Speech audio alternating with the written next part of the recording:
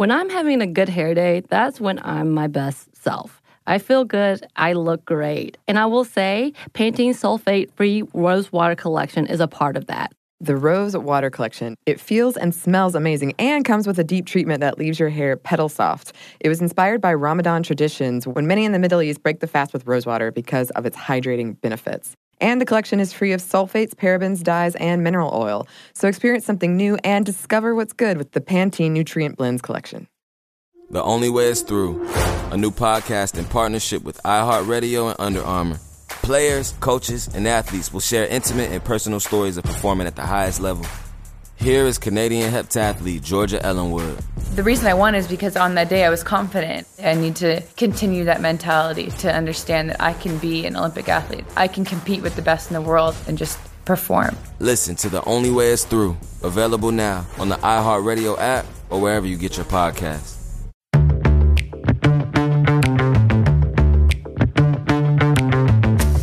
Hey, this is Annie, and you're listening to Stuff Mom Never Told You.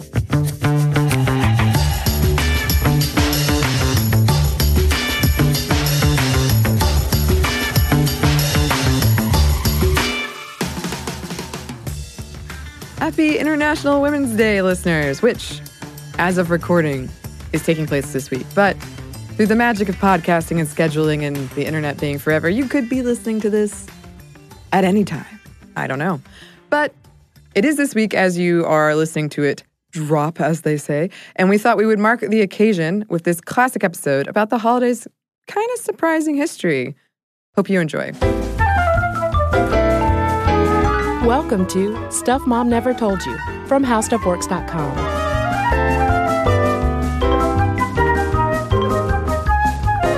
Hello and welcome to the podcast. I'm Kristen. And I'm Caroline. And we're recording this episode as a celebration of International Women's Day. Huzzah! It happens every March 8th. Although I kind of feel like International Women's Day and Galentine's Day should just be folded into the same February 13th celebration. As long as it is still like really cool and pro-lady and pro-awesome ladies, as opposed to what Women's Day in Russia has become, Oof. which it had such great, strong political roots in Russia. And now Women's Day is like this weird Valentine's, Mother's Day, saccharine hybrid where, and you're like, what's wrong with that? At least I get candy. It's like, yeah, you get candy and flowers, but it's in celebration of like how sweet and sexy a lady is, not necessarily like, go women. Yeah, there was a really awkward photo that I found of Vladimir Putin handing bouquets of tulips to a group of Russian women, and he was almost smiling. But it just did not look like a very celebratory affair. Putin only smiles when he's riding bears shirtless in the wilderness. Exactly. But the looks on the women's faces said to me, like, well, here's this year's bouquet. All right. This is all I'm getting. Well, I mean, I forget where I was reading the article. It might have been in the Washington Post or the Wall Street Journal, one of those really important newspapers that I regularly read. But are you name dropping papers? Absolutely. J-School nerd alert. But the reporter was talking to younger women in Russia who are so over International Women's Day because they're like, we would just prefer maybe more rights, higher wages rather than flowers once a year.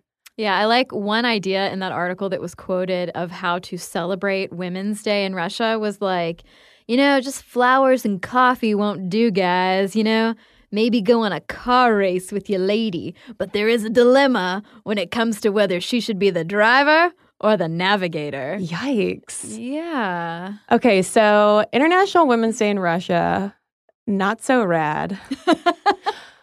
Yet. Yeah. Because we're going to talk to you about the secret history of International Women's Day and how it came about in the United States and why it is about so much more than just posting Instagram photos of rad ladies. I mean, of course, we'll probably post like some notorious RBG photos, things like that. But it's about so much more than just, oh, women, polite applause. Because the labor history behind it is, A, something that we don't hear about very often, and B, something that does deserve our recognition. Right, because labor feminists, so to speak, have really led the way in this country for establishing the fight for rights and at one time for suffrage. Yeah, and in fact, International Women's Day was inspired by female factory workers going on strike. And like we said, it's definitely worth taking a look at how all of that went down. And we're focusing on the United States. I know we were just talking about Russia for a few minutes. We're coming back to the United States, partially to fill in this huge gap in our history of labor organizing that we rarely hear about. And this info we're about to cover is coming from articles from In These Times and Urbana-Champaign Independent Media Center. So when it comes to striking, people have walked off their jobs in protest since the medieval period. We've always been fed up with our horrible bosses and walked out. But in terms of the organized strikes, as we think of them today, those didn't really start until the early 19th century. And you know who led the way, Caroline? Women textile workers. I didn't even wait for you to answer. I was so excited. I opened my mouth and then, yes. But of course it was called turning out at the time. They weren't striking. They were turning out, which I like that. It's like you're turning out in support of, like getting paid. Yeah, I feel like there's like a little dance move that would go along with that. Do the turnout? Yeah, a little hip swivel and sashay away. Yes. So in 1824... you get America's first textile mill, Slater Mill, in Pawtucket, Rhode Island, which, by the way, is now a museum if you'd like to visit, which absolutely I would. Never been to Rhode Island before. Anyway, Slater Mill was the site of the first factory organized strike in the United States, and it was initiated by, Kristen? A bunch of angry women. True story. It was also the first strike of any kind involving women. And originally, which is horrifying, the mill owners hired children to run the looms, but a bunch of new mechanization technology demanded that you get a more skilled labor force, but they still had to be cheap. So who's maybe a little taller, but also as cheap as children at this time?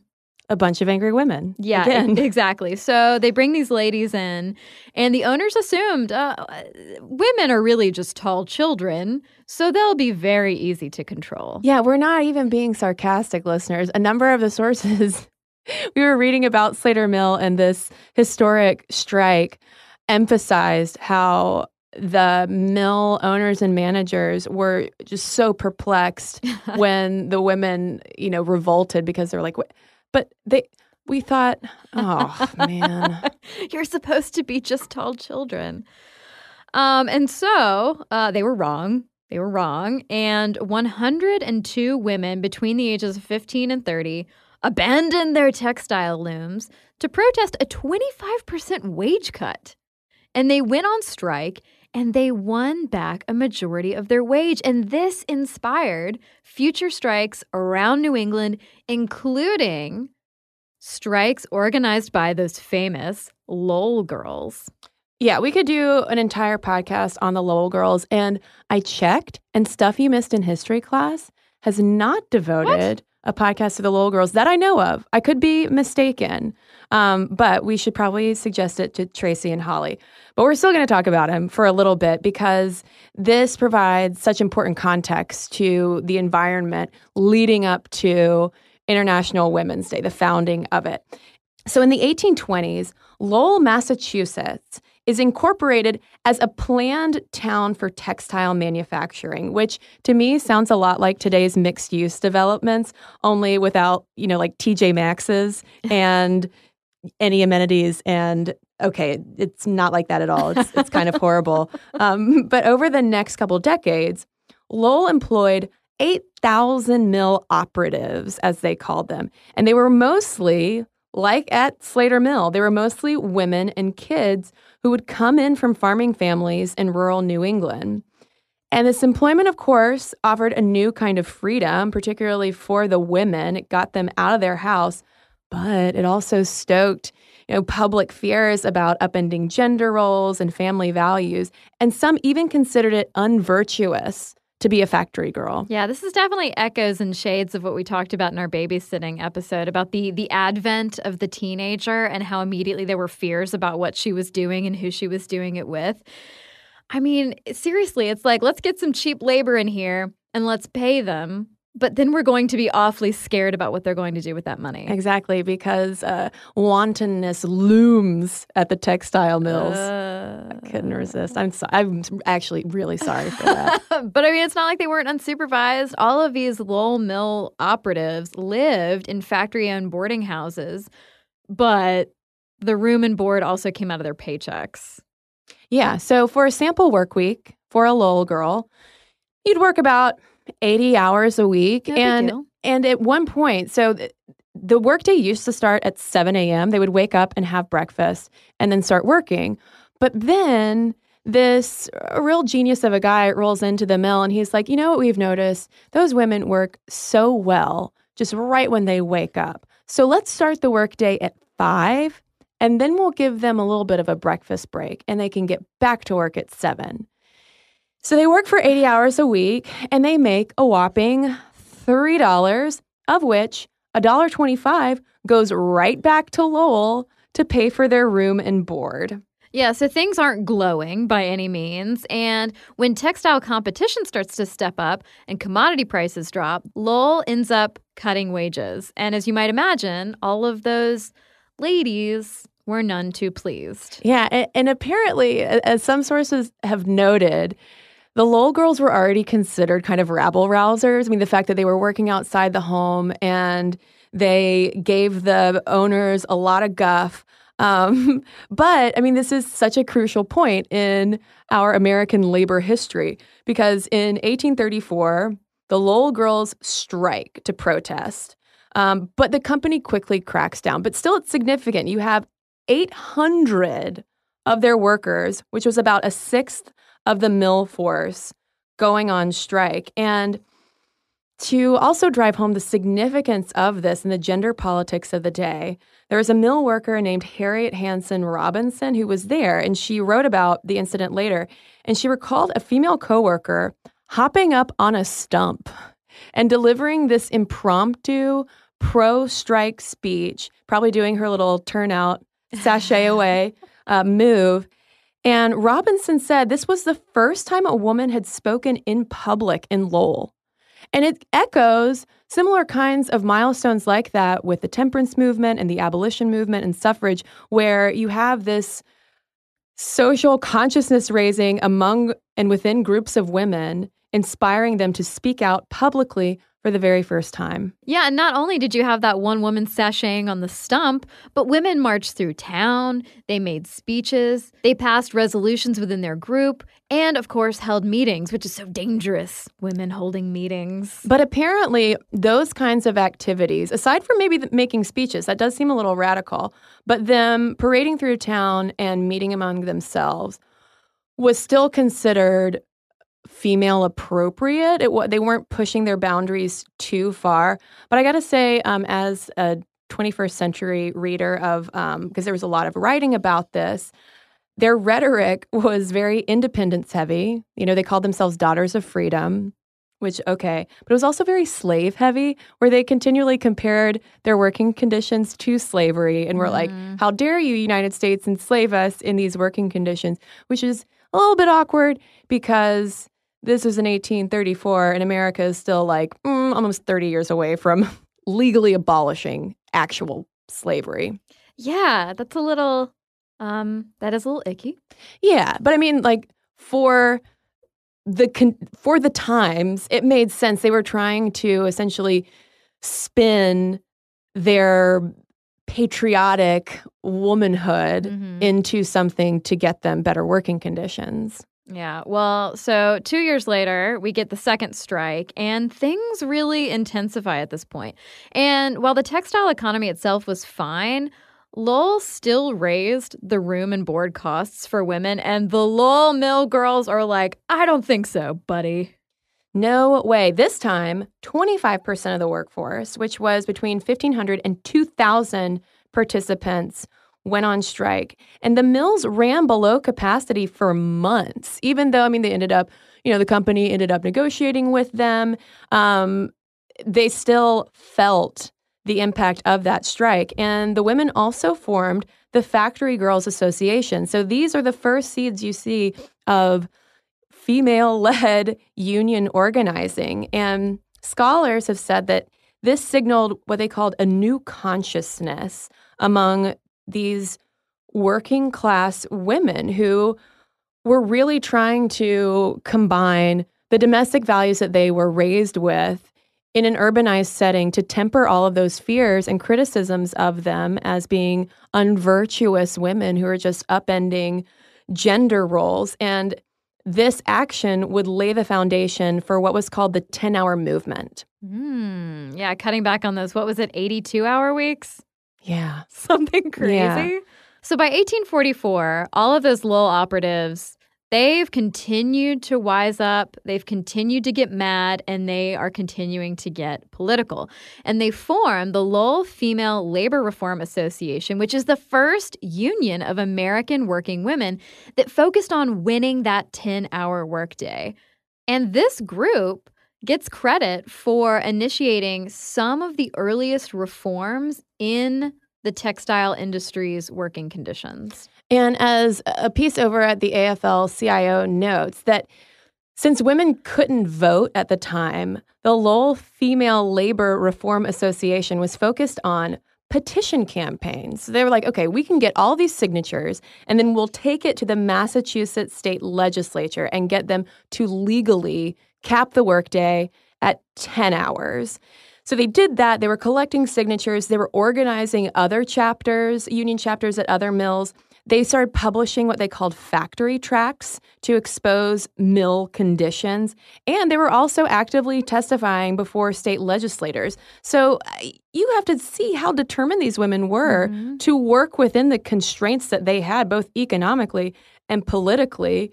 And we're still intent on saying, nope, we're going to make this happen. Yeah, there was a lot of lady power going on. There was one Lowell Mill girl writing about this who said, they have at least learned the lesson which a bitter experience teaches. Not to those who style themselves their natural protectors are they to look for the needful help, but to the strong and resolute of their own sex. So, don't depend on these men who are running the mills or even the men who are running the government. You have to help yourself. So listeners are probably wondering at this point, what happened to International Women's Day? Well, friends, don't worry, because we're about to stitch it all together when we come right back from a quick break. Okay. So a recent study found that a great hair day makes you happier and more confident. But that same study also revealed that 95% of women don't feel great about their hair. I can definitely relate to the confidence part, because if my hair is doing something a little weird, something I don't want it to do, then I can't stop thinking about it the rest of the day. Oh my God, we've all been there. Pantene's Rosewater collection feels and smells amazing and comes with a deep treatment that leaves your hair petal soft. It was inspired by Ramadan traditions when many in the Middle East break the fast with rosewater because of its hydrating benefits. And the collection is free of sulfates, parabens, dyes, and mineral oil. Your hair does look really great. Thank you. I actually worked in a place for a while that was very sensitive environmentally, and we weren't allowed to use shampoos that had sulfate in them, so that's something that I look for these days. And bonus, I love the way that my hair looks now. So experience something new and discover what's good with the Pantene Nutrient Blends collection. This episode is brought to you by NBC's Good Girls. Okay, the new season of NBC's Good Girls is generating serious buzz.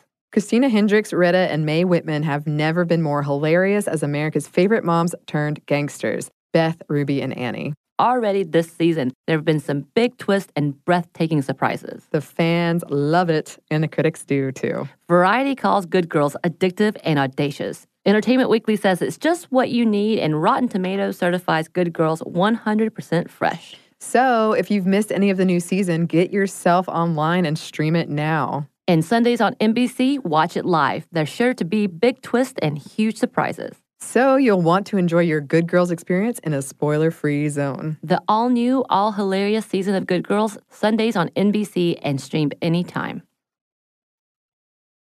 And now, back to the show.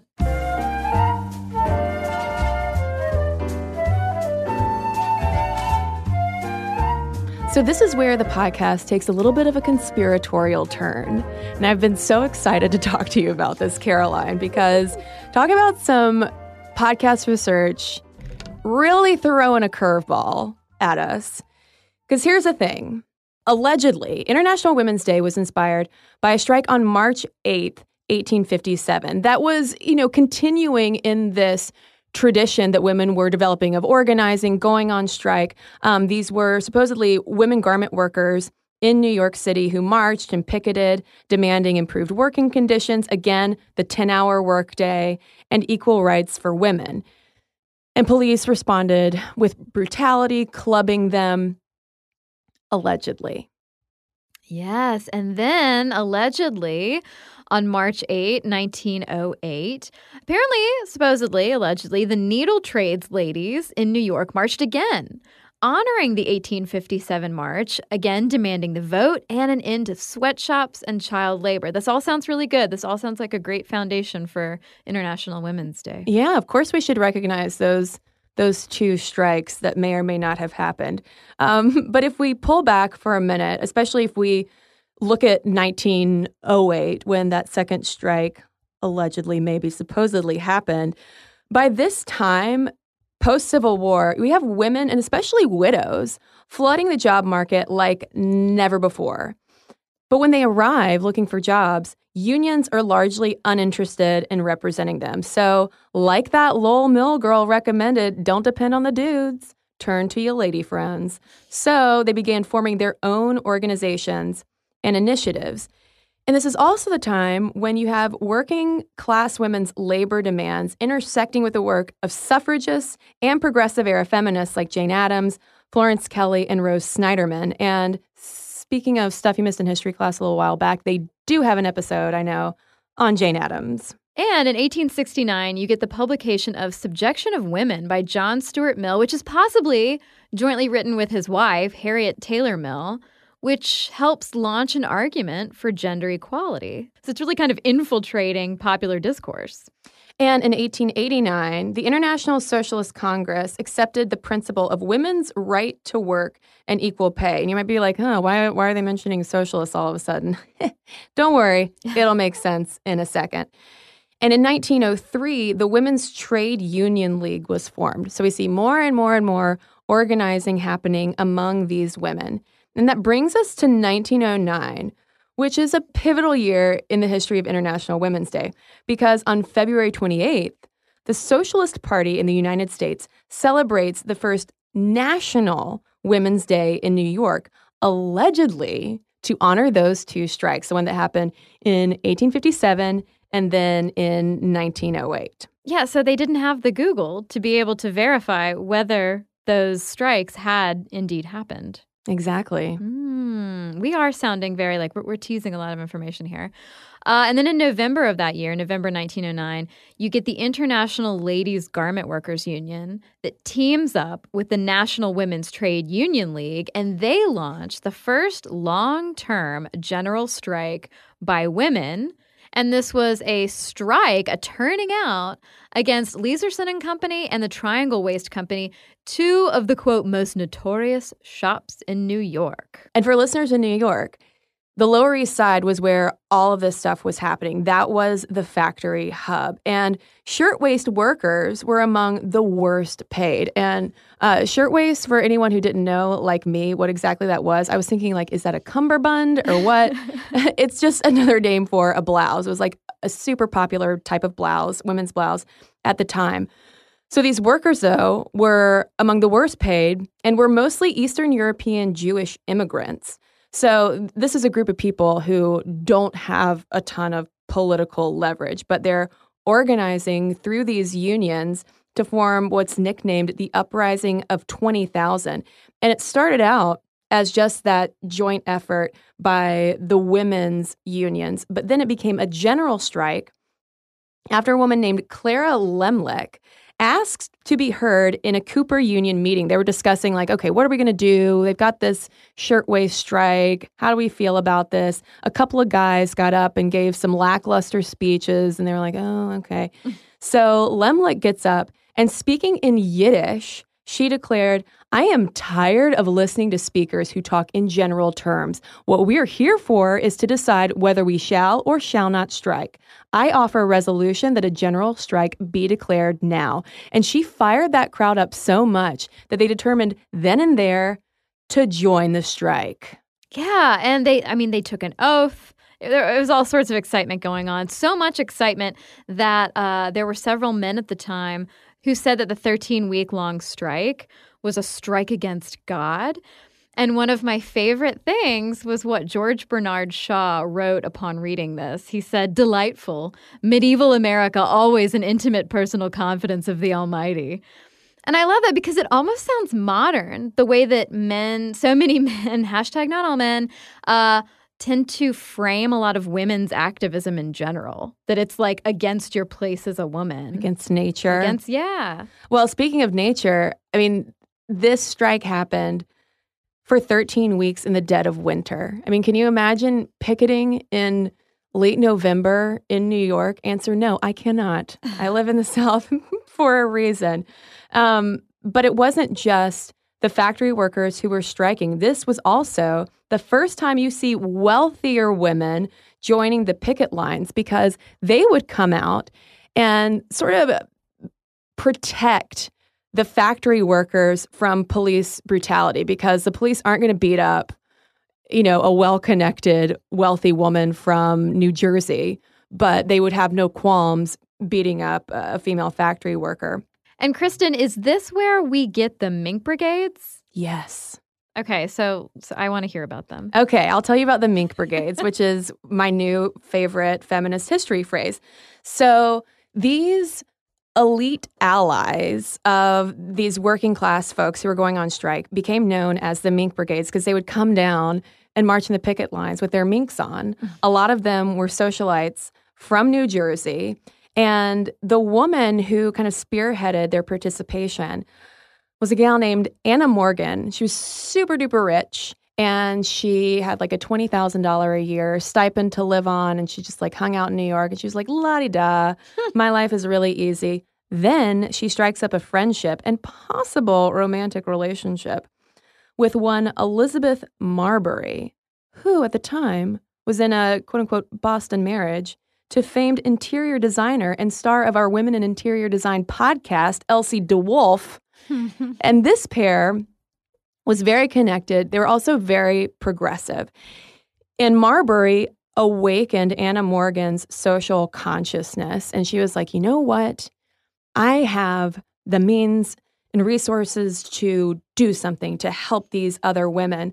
So she organizes these mink brigades, and they march alongside the uprising of 20,000. And the thing is, though, this is really where you start to see a snapshot of class divisions within the suffrage movement and early feminism, because the wealthy women were not very radical. I mean, even for Europeans observing America at the time, suffragists were considered more conservative. Yeah, exactly. I mean, especially if you compare them to suffragettes in Britain, who were way more intense. And these suffragists, though, the mink brigades, were not too fond of the striking and the picketing. They really preferred to launch consumer boycotts and advocate for fair labor standards. I mean, which are, to me, are things that you see echoed in second wave feminism as well.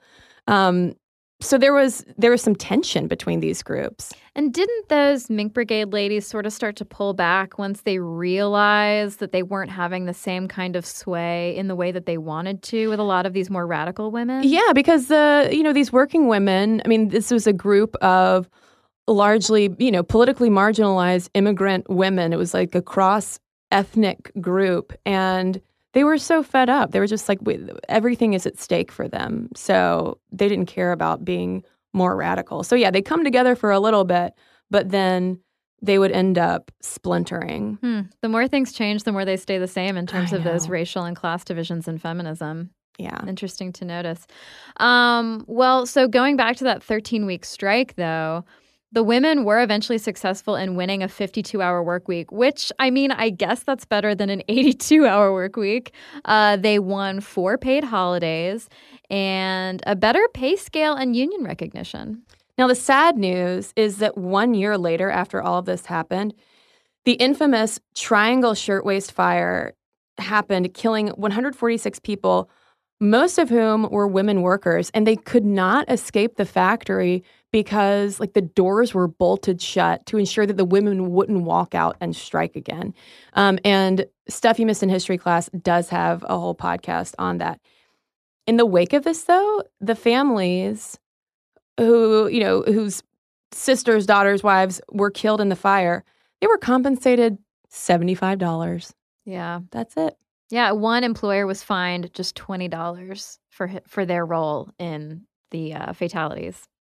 So it really seems more like it's the uprising of 20,000 and then followed by the disaster at the Triangle Shirtwaist Fire that inspires the future International Women's Days. Because meanwhile, in the Socialist Party, let's hop back to socialism. I feel like we need some fancy transition music to go back to the Socialist Party. What's our socialist transition music? In 1910, at the Women's Conference of International Socialist Women in Copenhagen, 2 ladies, Rosa Luxemburg, which that's a fantastic name, by the way, Sure is, and Clara Zetkin suggest March 8th should be International Women's Day, and they should call for universal suffrage. And this was strategic on their part. Zetkin had a difficult relationship with feminists. She didn't really like them all that much, but a lot of the platforms that she espoused, like suffrage, were kind of feminist. But the tension between feminism and socialism was that socialism at the time was more interested in uplifting the economic rights of largely working class men versus women's rights. Correct. But also going back to the thing you said earlier about the assumption that many of the feminists and suffragists of the time, if they got the vote, would just vote along conservative lines with their husbands. There was a lot of fear around that too. And Zetkin, though, felt, and one of the sources that we read had a snapshot of this statement she and some other socialists put out. She basically felt with this heavy sigh of we've got to show them the way. I don't like them. I don't like what they stand for. But women have to come together, and the socialist women are the best women to show them how to do it. Well, and there was that angle of the strategy, but there was also the sort of socialist propaganda angle where they were the party also needs to demonstrate their care for women and their interest in women. So this International Women's Day can do both of those things at the same time. And on March 19th, 1911, International Women's Day was celebrated in Austria, Denmark, Germany, and Switzerland. And they protested for voting rights, workers' rights, rights to hold public office. I mean, they were out en masse. And it's also this year, though, that socialist women in Boston, I believe, said that they would march with suffragists to the local suffrage hearings. It was time, to band together and really show support. But a journalist covering the event noted that there were actually way more socialists than there were suffragists, and noted something along the lines of maybe the socialists are actually way more passionate about this than the suffragists are. Oh. Representation matters, ladies. Well, if we hop forward, though, to 1917 and travel back to Russia, where our podcast began, this is pretty incredible. Russian women that year observed International Women's Day for the first time, and it ended up instigating the Russian Revolution. Yeah, and Tsar Nicholas abdicating. Yeah. Okay, and this is where we get to what Krista and I have been hinting at for a minute now. For 30 minutes now. Yeah, for 30 minutes now. I know. We've constantly been hinting at this. So scholar Tima Kaplan wrote the paper on the socialist origins of International Women's Day, and she reveals how those 1857 and 1908 strikes likely never happened. Yeah. Yeah, and likelier still, they were a convenient story to steer attention away from the holiday's socialist and communist roots. Yeah, I mean, because Clara Zetkin, for instance, was close pals with Lenin. who later declared International Women's Day a national holiday in Russia. And International Women's Day was really a communist holiday until the late 1960s. So you have it celebrated by communist China, obviously in Russia, all the other communist countries at the time. So in 1975, when the UN declares the Year of the Woman, we still have some of that Cold War angst. So International Women's Day gets a bit of an historical makeover. And I don't know that there was someone at the UN or wherever being like, okay, we need to make up a strike. Yeah, 1857. Yeah, that sounds good. And Tema Kaplan wasn't able to cite exactly when and how the myth of those two strikes arose, because I don't know. I mean, it almost seems like pointless mythology, because you have all of these other actual strikes that were happening at the time that could have easily been linked to it. Was it the degree of it all? The fact that in those alleged strikes early on, there were supposedly so many women participating and such police brutality? Like, oh my God, look at your sisters. They were, beaten by the police. Yeah. I mean, I think the police brutality angle of it was definitely a big one. And our research for this podcast corroborates Kaplan's claim that the strikes were made up, because before we ran across her paper, I was getting so frustrated searching for information, especially on that 1857 strike. And if you look up 1857 women's strike, New York City, all you'll find are articles and timelines of International Women's Day.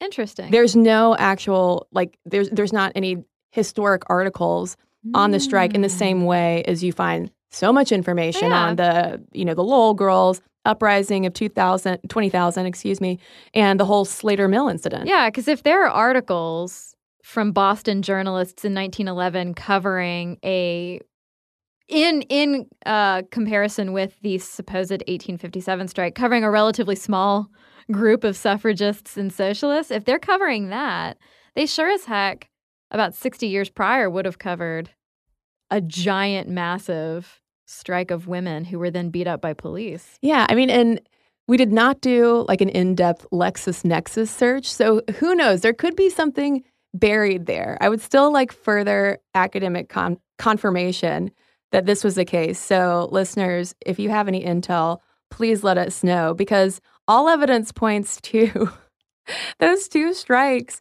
being made up. Like, the history of International Women's Day is apocryphal, just to make it more palatable for the United States and other countries to celebrate what is essentially a socialist and communist holiday. Had the socialist ladies leading the way. Indeed. And now it's celebrated. International Women's Day is celebrated in more than 100 countries. Yeah. So that's fabulous. And the thing is, finding out that those strikes might not have happened is certainly not a reason to not celebrate. If anything, I think we should celebrate it even more in recognition of this history that we just talked about, and especially how it's often erased from labor history at large. And also, too, to celebrate the successes achieved by the 1920s. I mean, all the striking that women were doing might not have made massive impacts in that moment, but incrementally they were building up to some pretty major reforms. Yeah, so by the 1920s, you had a bunch of state laws that were regulating hours and wages and working conditions for female employees. They secured union contracts and grievance procedures in a lot of factories and workshops. And all of the striking and agitating really paved the way for the Fair Labor Standards Act of the New Deal. Yeah, I mean, and these are the kinds of employment standards that all of us benefit from, not just female employees. And for one final historical note, when FDR came to office, he appointed Frances Perkins, the first female labor secretary, who had been heavily involved with all of that kind of labor feminism and the factory strikes and organizing, and was sort of enmeshed in that world. So we probably need to circle back and talk more about Frances Perkins at some time. Oh, totally. But it was so unexpected for me, at least, to connect those dots between this holiday going back to these textile mill towns that were popping up and the deplorable conditions and women immediately being like, no, I don't think so. And then all the way to historic appointments like Frances Perkins. And I mean, just I keep going back to the class differences in how these battles were waged and what women felt that they had to do or could do. It's so different when you look at the women who were actually in the factories working versus the mink brigades that came down and stood with them to an extent. Yeah, I mean, because you would think that the mink brigades could wield so much more power to make things happen, but they seemed a lot more reserved and conservative and nervous. Well, you could argue that, for instance, a woman who's raking in $20K a year at that time, I mean, she's kind of part of however radical she might have become befriending those women, she's kind of part of the establishment. Yeah. So, like, if you're raking in that much money a year, you kind of do have a stake in the status quo to an extent. Yeah, I mean, and that was just her allowance, All right. just a little drop in the bucket. So, listeners, happy International Women's Day. Whether you're listening to this on March 8th or not, we hope that you all had as much fun listening to this history as we did learning about it and talking about it. And yeah, if anyone has more information to give us, please let us know. momstuff@howstuffworks.com is our email address. You can also tweet us at momstuffpodcast or message us on Facebook. And we've got a couple of messages to share with you right now. Okay, so a recent study found that a great hair day makes you happier and more confident. But that same study also revealed that 95% of women don't feel great about their hair. I can definitely relate to the confidence part because if my hair is doing something a little weird, something I don't want it to do, then I can't stop thinking about it the rest of the day. Oh my God, we've all been there. Pantene's Rosewater collection feels and smells amazing and comes with a deep treatment that leaves your hair petal soft. It was inspired by Ramadan traditions when many in the Middle East break the fast with rosewater because of its hydrating benefits. And the collection is free of sulfates, parabens, dyes, and mineral oil. Your hair does look really great. Thank you. I actually worked in a place for a while that was very sensitive environmentally, and we weren't allowed to use shampoos that had sulfate in them, so that's something that I look for these days. And bonus, I love the way that my hair looks now. So experience something new and discover what's good with the Pantene Nutrient Blends collection. Here's the thing. Saving money with Geico is almost better than playing pickup basketball. Because there's always that guy who joins your game. He never passes the rock, he constantly bricks threes, and he'll completely hack you and then put his hands up and say, "No foul, no foul." With Geico, it's easy to switch and save on car insurance. No need to fake an ankle sprain because you're absolutely exhausted. So switch and save with Geico. It's almost better than sports.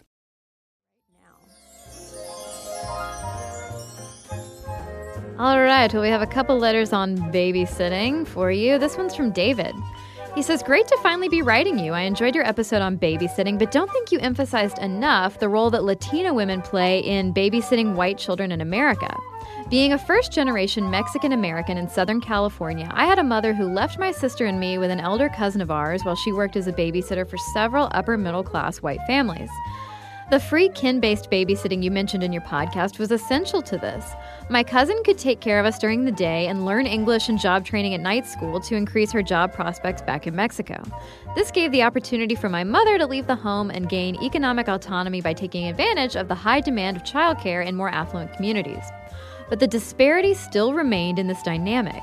Parental care needed by all children was concentrated in white communities due to their economic ability to afford experienced help and could only occur with the assistance of Latin women and the familial networks they had. This dynamic leaves many underprivileged Latin children without a quality care system that perpetuates economic mobility in the future because of the insufficient development of language skills and varied interactions we received relative to foreign babysat white children. This podcast episode was especially interesting to me because as a student at UCLA, our campus's neighbors are rich celebrities and people living Beverly Hills and Bel Air. I recently used this as the base of a satirical Craigslist ad titled "Mexican Male to Babysit Your White Children," where I essentially pressured and mocked my regional audience into hiring myself, a 19-year-old Mexican male, as an act of liberal social pride. I use lines like, I have no experience with childcare, will check off any diversity requirement you may have logged in your postmodern psyche with a felt pen. If requested, I could bring a picture book of the true history of the Mexican-American War, and I will work for cheap, specifically 86.1 cents on the dollar of a white female according to the Bureau of Labor Statistics. Funny enough, several people responded to my advertisement wanting to legitimately hire me. I was tempted to take a position as a sitter, but as a male, which I do not think you touched on in this podcast, I was fearful of any litigious risk associated with the perception of being a male babysitter. Anyways, thank you so much for this podcast. I started listening at the age of 13 and really feel that I've grown up with it, learning the difficulties of the female experience, learning every week the specifics of cultural, institutional, and historical suppression of women's influence and autonomy, and getting the opportunity to hear the stories behind so many great women overlooked by many history books. Really amazing work. David. Oh, David. We need a button or something to send him. David, this is a great letter. A, I love your sense of humor. Like, keep rocking that. But B, thank you so much for sharing your story. What is so important to Kristen and me is to be able to present these larger topics and then be able to hear the personal stories from you guys about how these topics are actually affecting your lives. So we really appreciate your letter. Well, I have another fantastic babysitting email from Erica. She writes, I thought I'd share a bit about my grandma's experience in the mid to late 50s. She lived in a super, super small town in Wisconsin. She's told me that instead of sending invitations, a couple getting married would just post an ad in the town newspaper, which is why she married my grandpa in Florida. So she lived in this tiny town when she was a teenager, and I doubt she was part of a babysitting union, which is probably why she only made 25 cents an hour and had to work for very long periods of time. She didn't have a very good experience babysitting, but luckily for her, she was out of there and married in Florida by the time she was 19. My experience with babysitting was luckily different. I worked for some very nice families who paid me what they wanted. I never set a fee or anything, which to be honest probably meant I earned more than I would have if I had set a fee. I miss babysitting and sometimes wonder if 21 would be too old to do it again, or if anyone would even think of a young adult instead of a teenager. Any thoughts? Thanks for your awesome podcasts. They're the highlight of my week. Erica, I know someone who regularly babysits who is in her early 30s. 21 is by no means too old to babysit. And I would imagine that people would prefer an older person coming over to take care of their kids versus a teen. So those are my 2 pennies. And send us your 2 pennies. momstuff@howstuffworks.com is our email address. And for links to all of our social media, as well as all of our blogs, videos, and podcasts with our sources, so you can learn more about the conspiratorial history of International Women's Day, head on over to stuffmomnevertoldyou.com. For more on this and thousands of other topics, visit howstuffworks.com.